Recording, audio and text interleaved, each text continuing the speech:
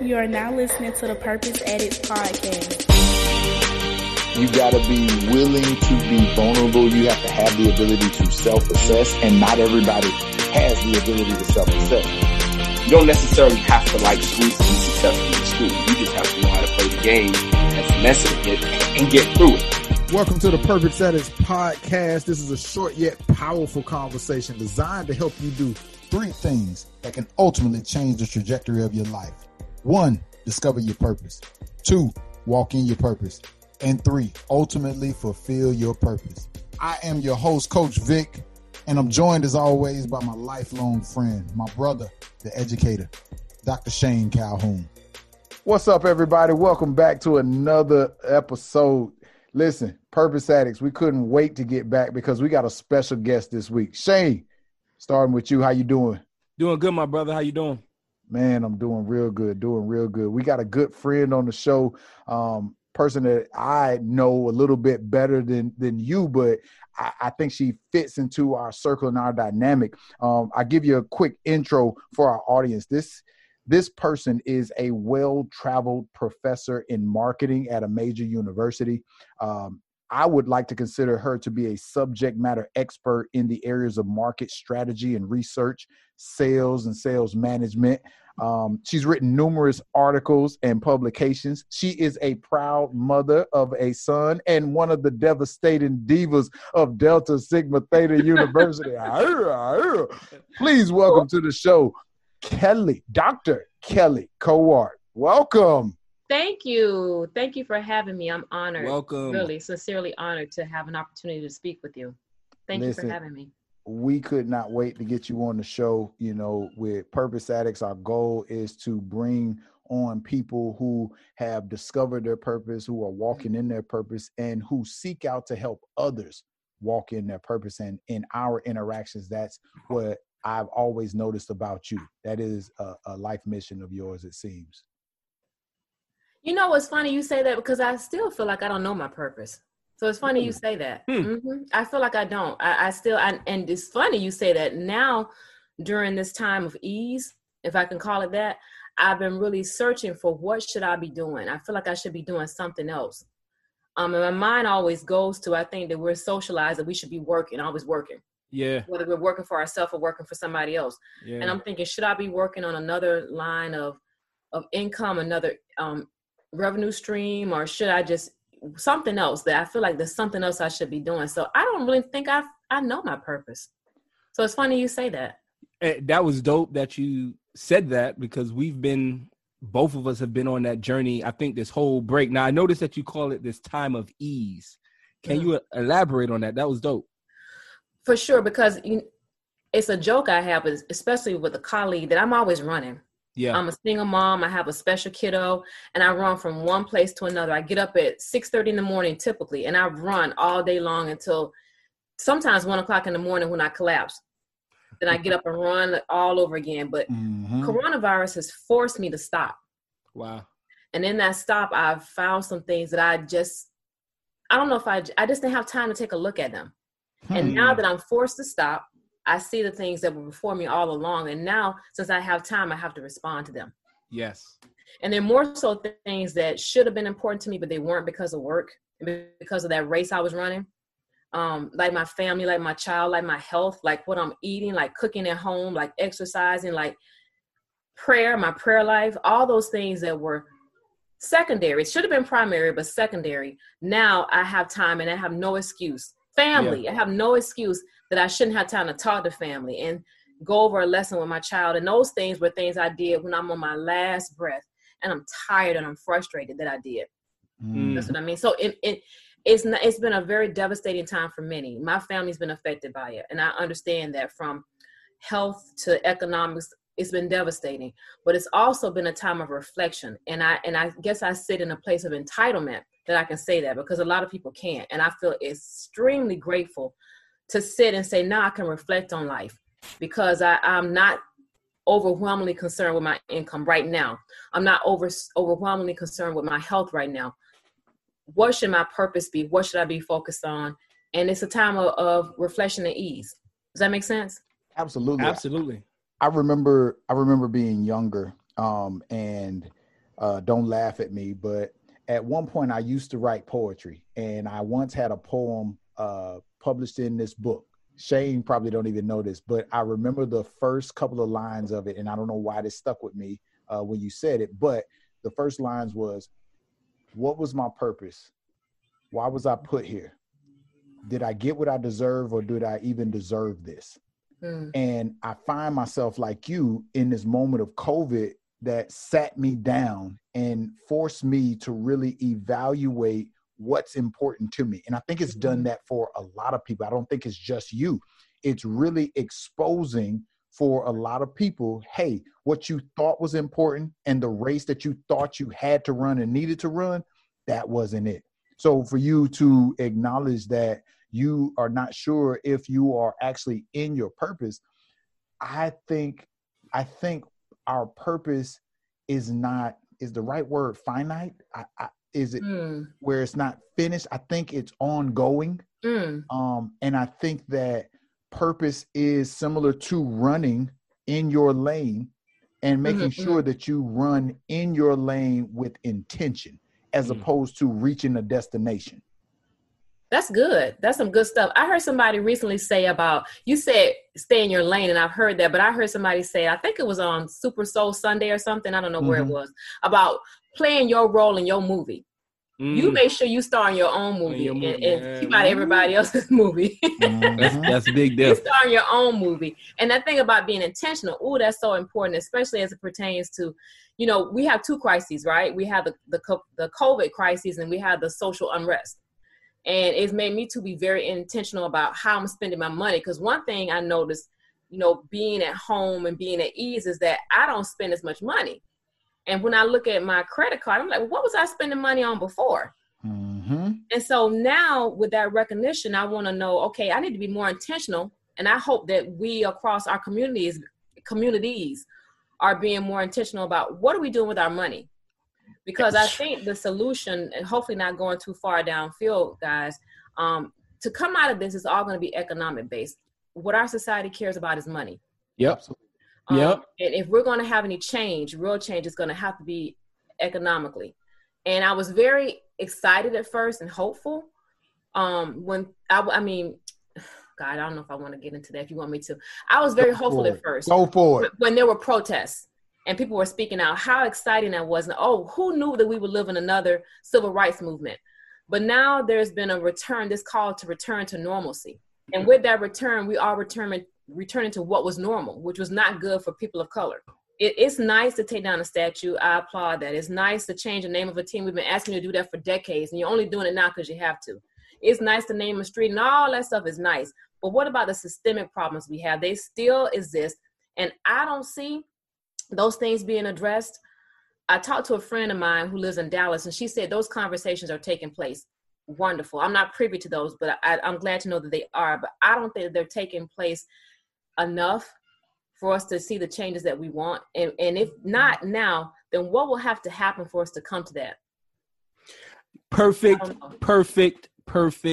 very perfect transition, because that's exactly kind of one of the things that I've been thinking about as far as us as a people. And it leads into perfectly what we were saying about what blew my mind. What we're saying leads in perfectly to what blew my mind this week. And I think one of the things that we have to focus on is the economy and our economics as a people. And one of the quotes that I've heard this week is, as a community, we really don't have a strong community that is supporting ourselves and uplifting ourselves. And I think this movement starts with us. But as a community, we need to get to a place where our money is bouncing in our community 8 to 12 times. Our money's bouncing 8 to 12 times within our community before it ever leaves our community. And that I learned that from Dr. Claude Anderson. I listened to his interview on The Breakfast Club, and the way he was explaining it was like the Hispanics, not the Hispanics, their money bounces within their community 5 to 7. Whites, their money bounce 8 to 12. Asians and Arabs, it bounces 12 to 17. But ours don't bounce now. Right. We get the money, we go straight to getting the J's. Yep. Instead of me making the bread, I'm buying something from Vic's wife's store. Then Vic's turning around buying something from my store. Then that person turns around and buys for the next man. So I think the steps is we're going to have to start doing some work from within. And like you said, we're going to have to start focusing on these economics and hitting them where it hurts and focusing on this bread. Yeah. You know what? I wish I was a leader. I really wish I was the type of leader that people would follow, but I don't have the type of recognition. That's a bomb, what you just said. The type of leader that people would follow. Who's to make that call, though? Because I think that you are. I don't see it. And nobody's followed me yet, but Whoa. Maybe it's based on who you're looking to follow you. Because I believe that you've impacted, just from our interactions when I've spoken in your classes, I see the reaction your students have with you. I see that they follow you. I've seen other professors who just talk and they lecture, and the students are on their cell phone and falling asleep. And I remember the very first time I walked into your classroom, there was such an energy that hit. There was no way you were falling asleep in that class, and there was no way you wouldn't be engaged. And I tell you what the real difference maker is: the level of expectation you have for your students, but also for yourself as a professor, the responsibility you put on yourself as a professor to educate your students. So I do believe people are following you. It's just a matter of, are you paying attention to the audience? Because these are students who sometimes get underestimated in terms of their level of impact. But I firmly believe that this generation, that young generation, is the one that's going to bring about the change that we need. They are social beings, and they feel like when one of us has something, my circle of friends should also have it, right? Because this was the group that they played on a team and everybody got a ribbon. So in their mind, whatever I did, even if I was the best player, everybody got that same ribbon. So we all should get the same thing. We all should be entitled to the same thing. So I do believe you are a leader. I do believe you have an audience following you. It might not be the audience that you predicted or would assume, but you do. Well, thank you for that. Maybe I do need to take a look at that. I'm also redefining a lot. Like I was talking to some colleagues yesterday, we did a Zoom and we were talking about happiness. And I said, well, maybe I need to redefine what happiness is. I applaud, I think it was T.I., and I'm not sure whom else had a blackout day recently, right? Mm-hmm. And I've seen those over years. You've probably seen them too. We're going to not spend on a day. But what difference does it make to not spend on a day? We're going to go spend it the next day. Exactly. We say, man, I passed up $18 worth of food. Next day I spent $36. Right. You know, so it doesn't mean nothing. But I think that's the way we're wired. But I think we gotta hold our money, because there is a lot of power. But if we hold it and say we're not gonna buy anything from Amazon, we're not going to the football game anymore. 100%. We're not going to Whole Foods or 100%. Starbucks. 100%. And if I spend it, I'm gonna spend it right here. But and if I spend it, if I do spend it with you, these are the things you got to do for my money. Exactly. Don't hold anybody accountable for anything, and they just give them money, and they don't do anything for us. Same thing with our vote. Don't just come now and speak to my church. This is what you got to do before I vote. Yeah, 100%. That's what I think we have to do. So when I talked about being a leader, I wish that there was somebody that would organize us that way. To know that we just can't hold our money for one day. We got to hold our money. And when we hold our money, then we're building wealth within, right? I mean, we definitely got to build some structures. We don't have banks and things, like we need. We don't have grocery stores. But that doesn't mean we can't get them. We come from kings and queens. They don't want us to know that. Mm-hmm. We had things, and they've taken it from us. So now's the time to rebuild. Yeah. I think holding our money one day, as somebody said, you got to start somewhere. That's true. But now that we know we can do it for one day, let's do it for a week. Let's do it for a month. Let's do it until. Mm-hmm. And define what that until it is. And it might be for months and years, but we're okay. I'm okay without the new kicks. Yeah, 100%. I'm fine without that weave. 100%. Yeah, me too. 100%. I think it's important. So I hope that we're having those conversations. I'm not privy to them, though. I know we're not. None of us are privy to all the conversations that are happening, but I'm going to be an optimist and say they are happening, because there are people out there who want them to happen, of all colors, races, creeds, what have you. There's more people. There's more people. Just you can see it in the post. You can see it in the different conversations that there are more people who are having uncomfortable conversations. But Vic, how much of that is the moment? Yeah. A lot of it is the moment. What's going to be important is a couple things. One, we recognize what our resources are in addition to money. We recognize the power and the strength in our numbers, and we repurpose we reposition where we place value. Like, instead of the newest kicks, right, we spend time educating ourselves on our history, because there's so much history that we have, where we place value. Yeah. Right. And that has a lot to do with it. It's how you allocate your time. And we've talked about this, Shane, on the show. You allocate your time based on where you see value. So if our value changes, our value system within our communities, within society, within this country changes, because it's not only our community who values the newest kicks and the latest things and keeping up with the Joneses. We're not the only ones. If we all, humanity, looked at where we place value, identified the resources that we have at our disposal to be prosperous, right? We could do better as a society, first starting with our smaller communities.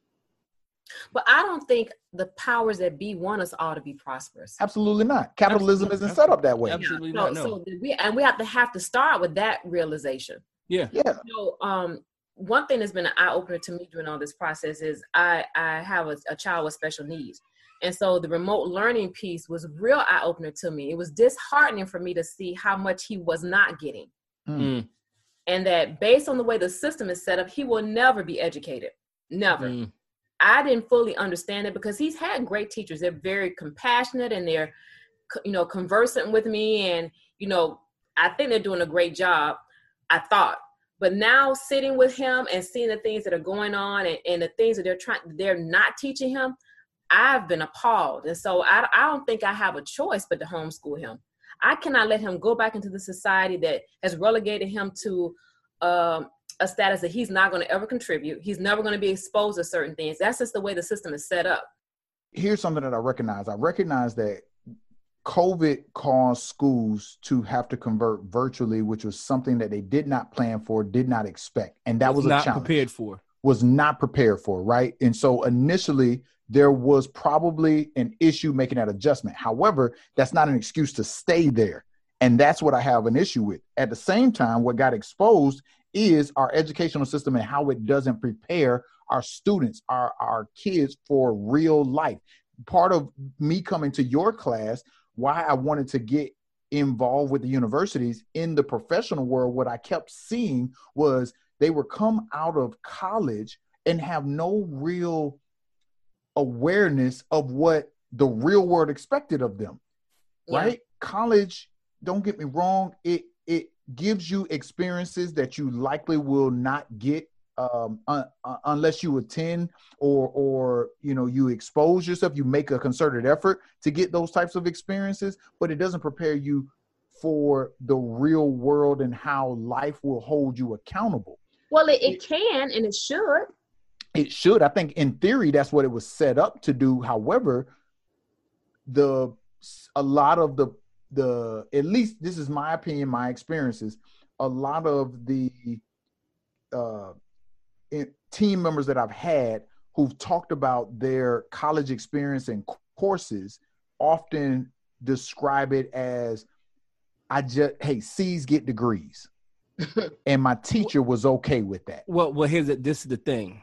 You can lead a horse to water, but you can't make him drink the water. I get that piece too. So to me, college is a necessary evil. That what you put in is what you're going to get out. Absolutely. What you put in is what you're going to get out. And I think sometimes colleges get a bad rap when we say that it doesn't prepare you. But look at what you just said. C's gets degrees. So if you go in with that expectation of C's get degrees, that's telling me you're just going into, you know what I'm saying? To not basically just to get by and accept the level of mediocrity, as opposed to taking advantage of everything that the colleges have had to offer. Like, you know, as I said, when I was in high school, dog, I was least likely to succeed, but it was my experiences. Well, not least likely to succeed, but I sure wasn't here. Mm-hmm. You got out of it what you put into it. And it wasn't a whole lot. Exactly. But on this end, I think getting involved in the academia kind of saved me and changed me. So I think it's a tough statement when we blanket it as what you said earlier about the C's gets degrees. Here's what I'll go back to. So yes, at the collegiate level, right? I understand that there's a responsibility on both sides. The system is flawed, and the people going into the system have either high or low expectations. I think about my daughter, who back in elementary school was in school, in class, and she would often, the teacher would often call my wife saying, hey, you know, she got in trouble. Why did she get in trouble? Because she finished all her work and she started distracting the other kids. And so they wanted to recommend that she be put on Ritalin and go to special needs. And it's like, no, she finished all the work, got it right, and you're not challenging her. Give her more work. Don't call me saying she's acting out. You want to immediately say she's ADHD because you don't want to work. That has nothing to do with my daughter in terms of getting out of it what you put in. And that's a broader issue with the education system itself. But I don't think it's just one institution. The education system does not know, especially our kids, how to deal with our kids. And what we do is we have this one-size-fit-all systems that we just try to put these kids in, and it doesn't work. We're running on a model in an educational system that was created over 100 years ago for people that don't factory workers for people that don't look like us. Well, you have to realize education is a business, just like any other business. Exactly. Right. And so, somewhere a long time ago was planning in my mind that I was going to go to college, and I don't even know where that came from, but it was an expectation. I mean, you think about it. You ask a little 2 or 3 year old, you talk to them and you say, what are you going to be when you grow up? And they talk about their job. It's amazing that we live in a society where they've set us up from almost infancy to go work for somebody else. 100%. 100%. Higher education is no different. We now have majors for entrepreneurship. We had to make a major for entrepreneurship because you weren't being taught to use this for yourself. 100%. You were being taught to go use this at GM, yep, over at the hospital, yep, or over at, whatever. You weren't taught to use this for yourself. So that's one thing I try to impart. I try to say it early on that if you've never worked for anybody else, if you take this course, you ought to be a smarter consumer. You ought to understand how you're being targeted and why these things are being said to you, and just understand why this is being done, and try to weave through the information that you're getting to really get to the truth of what's being told to you, or just understand why this is being done. But I don't think that's done a lot.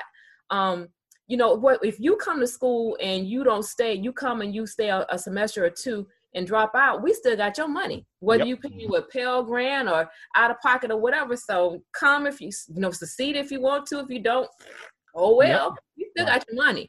Yep. Take 12 hours or take 18. You're paying the same money. We got it. Yeah. Dr. Coart, tell us about your journey in becoming a professor. How did you get here? If someone had ever asked me, would I do this? I'd be like, nah, not interested. Never. But, I was working in corporate and went through some layoffs and decided I was going to work for myself. And someone recommended, while you're working for yourself and building a business, I was doing business development for small companies. And I was doing some grant writing, and I was working with the SBDC, which is a small business development center. And so working for myself, I wanted a steady stream of income, and I started teaching classes at a university where I was living in Dallas. And someone else connected me. Someone I met through the SBDC said, you should really talk to this professor. And he introduced us, and she said, if you really want to do this, you need to go ahead and get your PhD. And at that point, I had an MBA, and I said, never. I'm not ever going to school again. I'm tired of school. But I went to a program called the PhD Project. And the PhD Project is an initiative by KPMG. And what they do is they have a program that solicits and supports people of color who want to pursue PhDs in business. So management, finance, accounting, all those things. They have a program that kind of brings you in, kind of does an orientation with you. They have colleges that come in and talk about recruitment. And that's how I got into this line of work. I was really fortunate to get into a good program.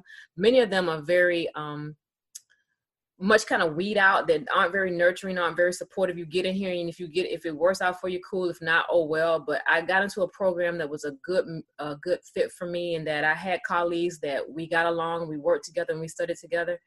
And here I sit now as an associate professor. So I am tenured. I've been tenured twice. I've been tenured at 2 different schools, but I'm now tenured at the school that I'm at, and I'm really happy about it. So I'm proud of myself. I'm proud to have reached this point, because my grandmother, I look back now, my grandparents couldn't read and write. And I think that they would be very proud now. And that's not, I don't think that was my motivation, but now I look back at 50 years ago and say, wow, this is great. So I hope that I am influencing someone. I do have a passion for mentoring young women of color, especially people from disadvantaged backgrounds, because that's my background. Shane said something earlier, and I don't know if he was kidding, but they tried to put me in remedial classes when I was younger, you know, and I was a bad kid, but I think I was just bored. And then I was in a lot of environments too early on where I was maybe only the brown kid there. Okay, you know, there's all type of stereotypes about who we are and how we should be treated. So I look back and feel really proud. But I never thought I'd be working in academia. Had no interest whatsoever, but never seen that. So how has your journey as a Black woman in academia been? What challenges have you seen, and what is that like? What has that been like? It's difficult. It's lonely. I'm usually the only Black woman for sure. The good thing about the PhD project is it does provide an opportunity for you to meet other people who are. So you have a cohort that looks like you, and so you meet people. But when we get into academia, it becomes overwhelming, and oftentimes we get disconnected. But at least you have that network to go back to. But like where I am right now, I'm the only, and as far as I know, I'm the only Black. No, I'm the only Black professor. I'm the only Black faculty member, tenure track for sure, in marketing. And there's probably over 50 professors in my department. Wow. The only Black.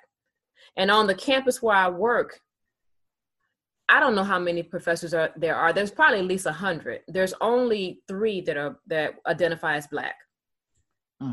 Wow. Yeah. How did you even come to focus on marketing? I don't think that you talked about that. Because it's fun. I had management degrees, and when I went back to get my PhD, I wanted to do something that I thought was interesting, and I always thought that marketing was a fun and interesting topic. And I had been working in marketing too, in my previous job, so it seemed like just a natural transition. I wanted to be in management because I always wanted to be the boss. I can see that very much so. But that's very general, right? That's a very general degree. And so my undergrad is in, I think it's a BS in business administration, I think. And my MBA is a general MBA, but I have a emphasis in industrial psychology. Elaborate on that. What is industrial psychology? It's just how the psychology of how people in business think. Okay. And because there's a psychology to managing people. Yeah. Yep. Right? Like for sure. You want to be collaborative and make sure everybody feels included and everybody has a voice and those type of things. Does that make sense? It does. Yeah. 100%. 100%. And I think about work and how you have to do all those things and please people. All right. Here's a question I have for you. Tell us a defining moment in your journey up to this point that shaped who you are. Wow. There are so many. But the one that's top of mind for me is becoming a parent. And for me, that's so defining because, again, I became a parent, a single parent automatically, which it was not anticipated for me. And I became a parent of a child who's very special. And I think I've asked God many times, why me? What did I do? Why is this happening to me? Because it seemed like the more I prayed for relief, the harder things have been. But I think in having my son and the challenges of that, it made me selfless. I think heretofore I had been very self-centered, not in a bad way per se, but just very much me. I did whatever I want to. It's made me much more empathetic to people who are different, and to people who need help, and to people who don't have a voice. And I think I would never have paid attention to those things if I had not had him. That's interesting.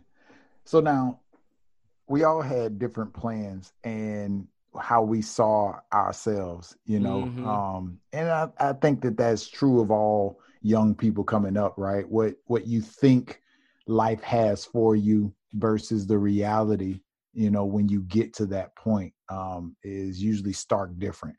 I hope there's more for me though, Victor. I feel like it's something else I'm supposed to be doing. I just don't know what it is. And why is that? I don't know. I always feel like I've been feeling unfulfilled for a long time. I even took a class on it, trying to figure out what my purpose is, and it didn't help. But I feel like there's something. I feel like this is not it. Whatever it is might be a companion to this. It doesn't mean that it has to replace what I'm doing now, but I feel that there's something else, and I don't know what it is. Have you been listening to our podcast? No, I haven't. Purpose Addicts. Ha ha.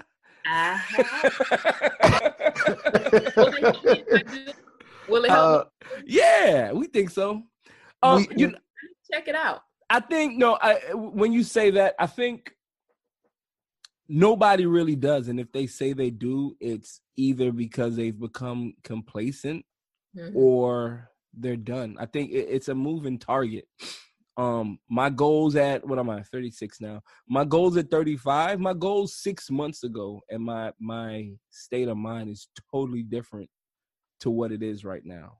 Mm-hmm. So I don't think knowing exactly what the purpose is as important as constantly pursuing the journey and living the journey and walking out the journey, because it's fluid. Things change so much. Like guys, we're in the middle of a pandemic. Like, do we realize how different life can be in the next 2 to 3 months? Like how much either way we can go. You know what I'm saying? And what that looks like. So I just think it's just such a fluid thing when we talk about purpose. Like right now, I have an idea what it is. And the best thing that I can do is just, if I have an idea, go try to tackle something. And eventually I'll bump into something along the way. And if it's a right, I'll take the right. Just my take on it though. Yeah. I think you pursue a passion. But you know what? I think that's a luxury too. What? How so? To say that you can pursue your passion.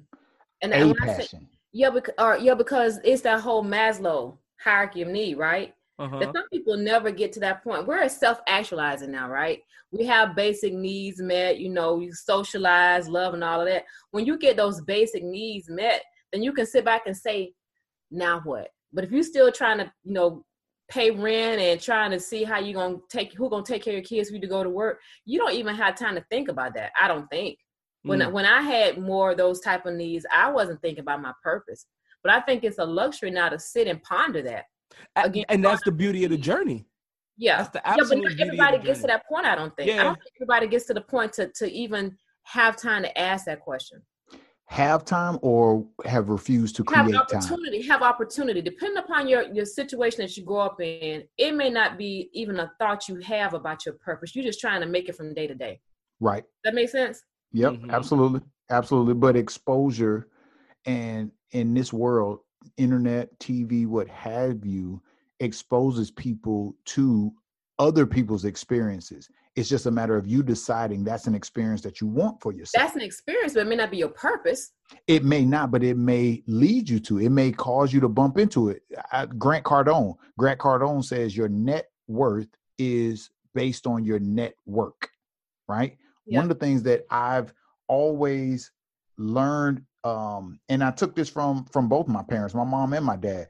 We didn't have much growing up, but we knew somebody who could get us access to that if we asked this person who may need to ask this person who may need to ask this person, right? So I feel like from Shane and I's conversation in this journey, even just on the podcast, we talk about something we are passionate about, hadn't taken any steps towards it, decided to take a step that revealed, oh man, I actually like this over here. You know what? I'm going in that direction, and it continues to be fun as the journey reveals, you know what? This is a part of my purpose. It's all starting to work together. All things work together for the good. Mm-hmm. That is what this is about. So for you, I would encourage you, pick a passion and take a step in that direction, because he and I both agree that a lot of times why people don't walk in their purpose is because they never take that first step. That was our very first episode, the first step. What is something that you're passionate about?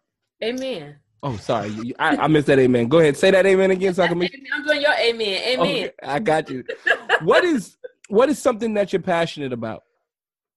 I am passionate about education. I am passionate about the Black community and seeing us uplift one another and rise as a community. I'm passionate about helping others that had similar backgrounds as myself. I'm not from a prosperous family. I'm not from an overly educated family. I'm not from wealth or plenty or even good family situations. Mm-hmm. And so I understand that struggle. So I have a special heart for people that are like me, that want to do something but may not know how to, or may not have the resources, or even the motivation, don't have the support system to help them. I have a passion for helping those types of people. Gotcha. Where do you see yourself in 10 years? Oh my God. Retired. That's dope. Retired, teaching if I choose to, just loving life and taking care of my son and just chilling. For real. I'm ready to retire. I really am. And then whatever comes along with that, because again, I still don't know what my purpose is. So I don't know what else. But there's something beyond this. It is. And I think just something more than this. I think just your desire for wanting more is going to lead you to your purpose. I so hope you're right, because I've been asking this question for decades, literally.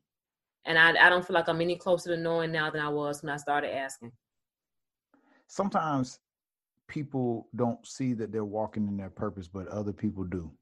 For example, Shane sees things in me that I don't see in myself, and vice versa, right? I think that maybe in your case, I know what I've seen in you in our friendship, and I feel like you are already in your purpose, and not as a professor, but as an influencer, as a person who challenges students to be better than the average expectation. Oh, thank you. I feel like you're already there. But in the fullness of it, when the person realizes it. So I pray, if you are praying and hopeful, pray for me that I get a realization of that, because what a comfort that will be.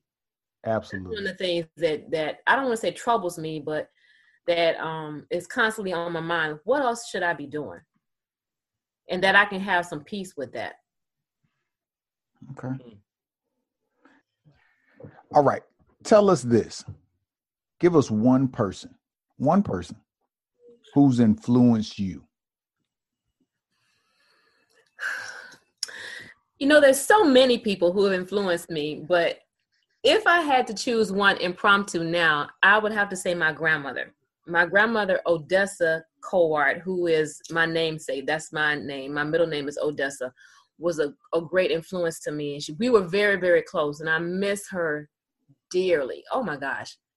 I missed her dearly, but the things she instilled in me and that I remember ongoingly about her is she really was very much about just always loving people. She used to tell me, baby, love them. She had a saying that she said that they're sick you got to love them anyway. They're sin sick. You ever heard the old person say that they're sin sick? You just got to love them. And I think that that's something I'm still working on, but that resonates with me. And the lessons she's told me over and over again. And she was really big on positivity and just was so proud of me and always had really good uplifting messages for me. And so it has been and continues to be, even though she's not living with me now, a strong influence for me. Man, that's really awesome. That's awesome. I want to take us out of the show on that note. Here's a quote. We always end our show with a quote, and I'd love to hear if and how it resonates with you. Okay.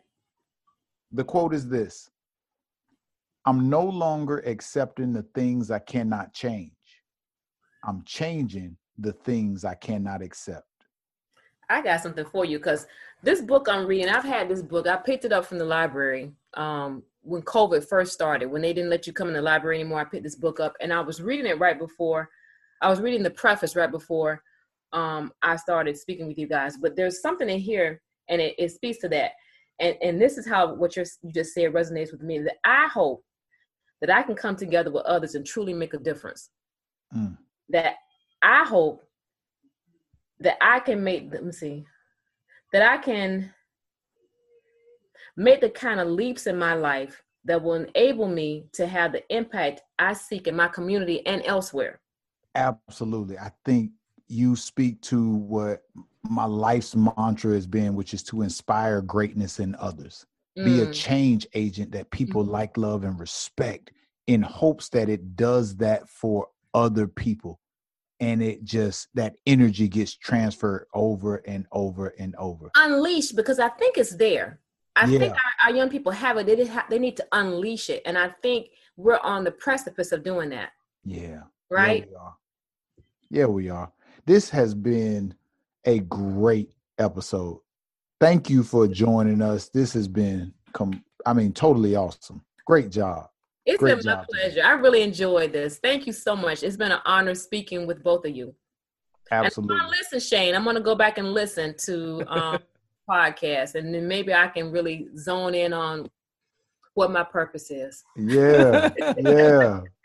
Well, hey, like everybody else listening, go share the show, go like it, subscribe to it, rate it. Let us know how we're doing. Again, if it's bad feedback, keep it to yourself. You know the rule. Especially if it's about this show on my episode. I don't want to hear it. Purpose Addicts, live life on purpose. We out. Thank you.